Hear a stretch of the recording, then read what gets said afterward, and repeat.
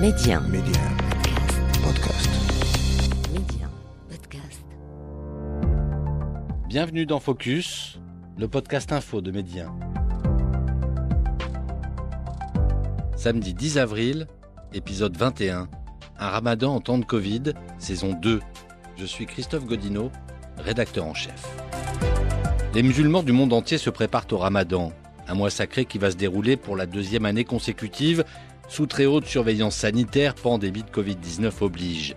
Au Maroc, comme en Tunisie par exemple, les mesures de restriction ont été renforcées. Objectif, limiter au maximum les rassemblements pendant ce temps spirituel qui est aussi un temps de partage, de solidarité et de convivialité.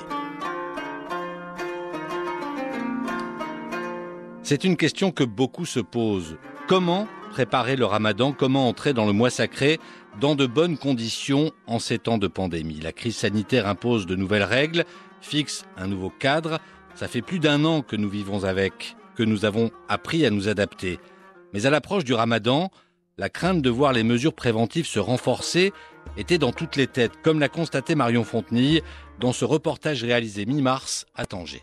Le début du Ramadan approche à grands pas et avec le retour dans les vitrines des boulangeries des fameux chebakia et autres pâtisseries traditionnelles. Les préparatifs du Ramadan comme remède contre les traumatismes de l'an passé, des traumatismes encore bien présents. L'année dernière, il y avait le Ramadan et le confinement, c'était trop dur. Avant le Covid-19, on sortait, on voyait nos amis, on rendait visite à nos familles. On partageait les ftours ensemble. Mais cette année non plus, on ne fera rien. Les inquiétudes sont grandes de revivre un Ramadan confiné. Et il y a beaucoup d'inconnus. Alors, l'ambiance est un peu morose. Bien sûr qu'on a peur parce qu'en même temps, on ne sait pas si on va travailler ou pas. On n'a aucune idée, donc on appréhende et on prépare déjà comme ça. Quoi qu'il arrive, on sera déjà préparé avec les courses et tout ce qui va avec. On a espoir que ça s'arrange un petit peu et qu'on a trouvé le temps long, donc on espère vraiment que le couvre-feu, ils pourront soit le retirer, je ne pense pas, mais au moins le reculer au maximum, qu'on puisse sortir, au moins prendre l'air un petit peu. Très attendu également, les déclarations du ministère des Abous et des Affaires islamiques concernant les prières tarawi au sein des mosquées. Résignation et résilience s'invitent de nouveau pendant le mois du Ramadan cette année. Alors depuis ce reportage de Marion, le gouvernement marocain a annoncé qu'il prolongeait les mesures anti-Covid à l'occasion du mois sacré, qu'il les renforçait même puisque le couvre-feu est avancé d'1 heure. Il sera désormais interdit de sortir de 20h à 6h du matin. Objectif, limiter au maximum les déplacements et les rassemblements propices à la circulation du virus. Des restrictions qu'appelaient de leur vœu les médecins. Le docteur Taïeb Hamdi est le vice-président de la Fédération nationale de santé. Il était l'invité de Médien il y a quelques jours. La contamination se fait essentiellement dans les espaces clos, durant le partage des repas. C'est ce qu'on fait au Maroc pendant le Ramadan et dans le monde musulman. Donc, il faut éviter toutes ces conditions. Il faut éviter les visites familiales. Il faut éviter des déplacements qui ne sont pas obligatoires. Il faut rester chez soi.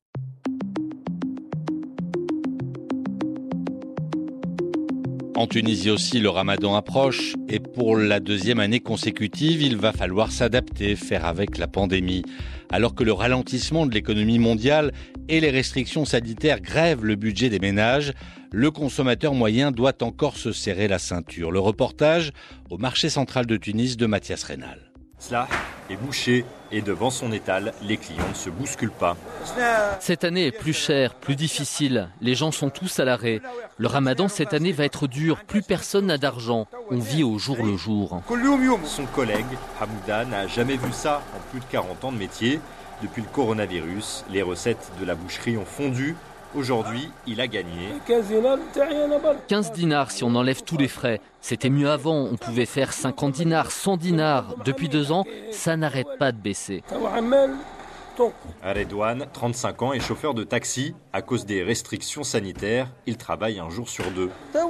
Là, j'ai acheté un peu de salami pour mon fils pour changer. Voilà, ça fait 3 dinars. Impossible pour lui d'augmenter les dépenses pendant le mois sacré. Je ne vais pas y arriver. On se contente de ce qu'on a. On doit endurer la faim pour épargner. Dans un rapport publié à la fin de l'année dernière, la Banque mondiale prévenait le taux de pauvreté en Tunisie risquait d'exploser à cause de la pandémie. À Tunis, Mathias Rénal pour Média. C'est donc le deuxième Ramadan en temps de Covid, on l'a dit. Depuis plus d'1 an, on a appris à vivre avec le virus. L'an dernier, ce Ramadan en pleine crise sanitaire, c'était tout nouveau. Il avait fallu apprendre les gestes barrières, le masque obligatoire. Ce n'était pas toujours facile de respecter toutes ces mesures. Souvenez-vous de ce reportage réalisé fin avril 2020 par Florence Blanc. À Tanger, que ce soit au marché Msalla ou bien au Grand Soko, on se presse dans les étals. Fruits, légumes, viande, on achète beaucoup. Les masques sont de rigueur, mais voilà, on se frôle, on se bouscule, la fréquentation ne faiblit pas. On fait la queue à la boutique de fruits secs et de dattes de homard. Comme d'habitude, comme tous les ramadans qui te passent. Pas de problème, non, on n'a pas de problème ici. À côté, le fleuriste, lui, a dû s'adapter pour ne pas fermer totalement la boutique. Personne qui peut acheter des fleurs, parce qu'il n'y a pas de mariage et des fêtes comme ça. Tout le monde il cherche pour la nourriture, des viandes, des poulets. Beaucoup de travail, beaucoup de monde, où l'on oublie un peu, beaucoup, les distances pour combattre la pandémie. Alors, Safia est ensuite rentrée chez elle. Beaucoup de travail l'attend en cuisine pour les jours à venir. 4 personnes. Une fois, j'ai fait une pizza à côté de l'Hrira, Shbakia, 18 d'heures. Pour toi, Safia, c'est normal, c'est un ramadan normal. Normal. Je change que pour le manger. Beaucoup de monde. Pas besoin de sortir chaque jour. Moi, je trouve que c'est pas normal. Et pour elle, ce ramadan confiné, eh bien, ce sera en famille, de façon restreinte, ou bien des appels par téléphone pour ceux qui sont loin, et les prières à la maison. Le Dieu, soit à la maison, soit à la mosquée, c'est pareil. On a fait ça à la maison. Chez nous, il est obligé de rester à la maison. On a contacté au téléphone. Quelquefois 2 fois par jour. Ma mère aussi. Les frères et les sœurs, c'est pas un problème. Ramadan pour téléphone. Et puis, quand le confinement sera terminé, eh bien, Safia a une seule idée en tête. Je veux voyager chez ma mère, à Zéla. Première chose.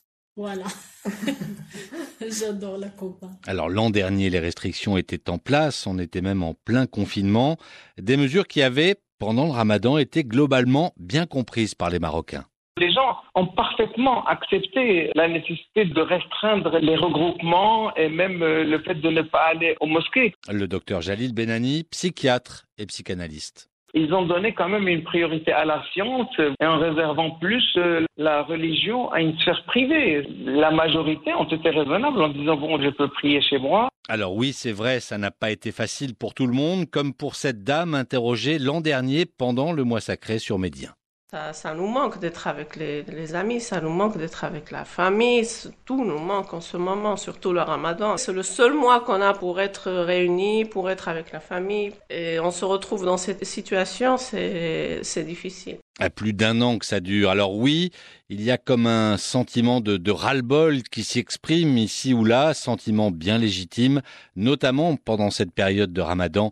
On retrouve le docteur Jalil Benani. La question des regroupements habituels pendant le Ramadan, les sorties, les retrouvailles familiales, il est certain que ça pèse. Et ça va peser plus pour les gens qui sont seuls et qui se retrouvent dans ces périodes de fête ou de recueillement.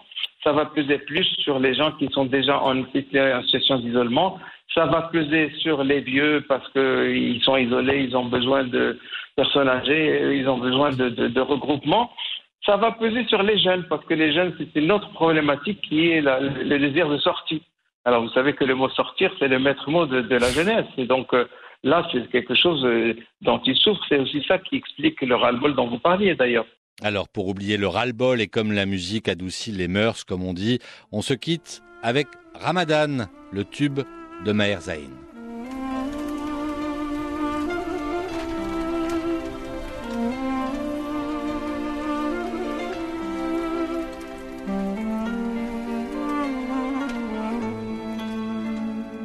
يا نور الهلال أقبل تعال فالشوق طال والقلب سما نحو السماء مترنما لا تنقضي أنت للروح دواء رمضان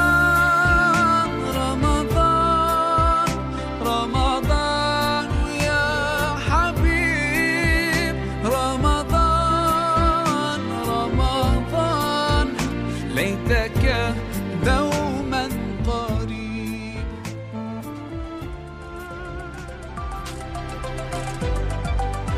Et c'est ainsi que s'achève ce nouveau numéro de Focus. N'hésitez pas à vous abonner à ce podcast et rendez-vous la semaine prochaine.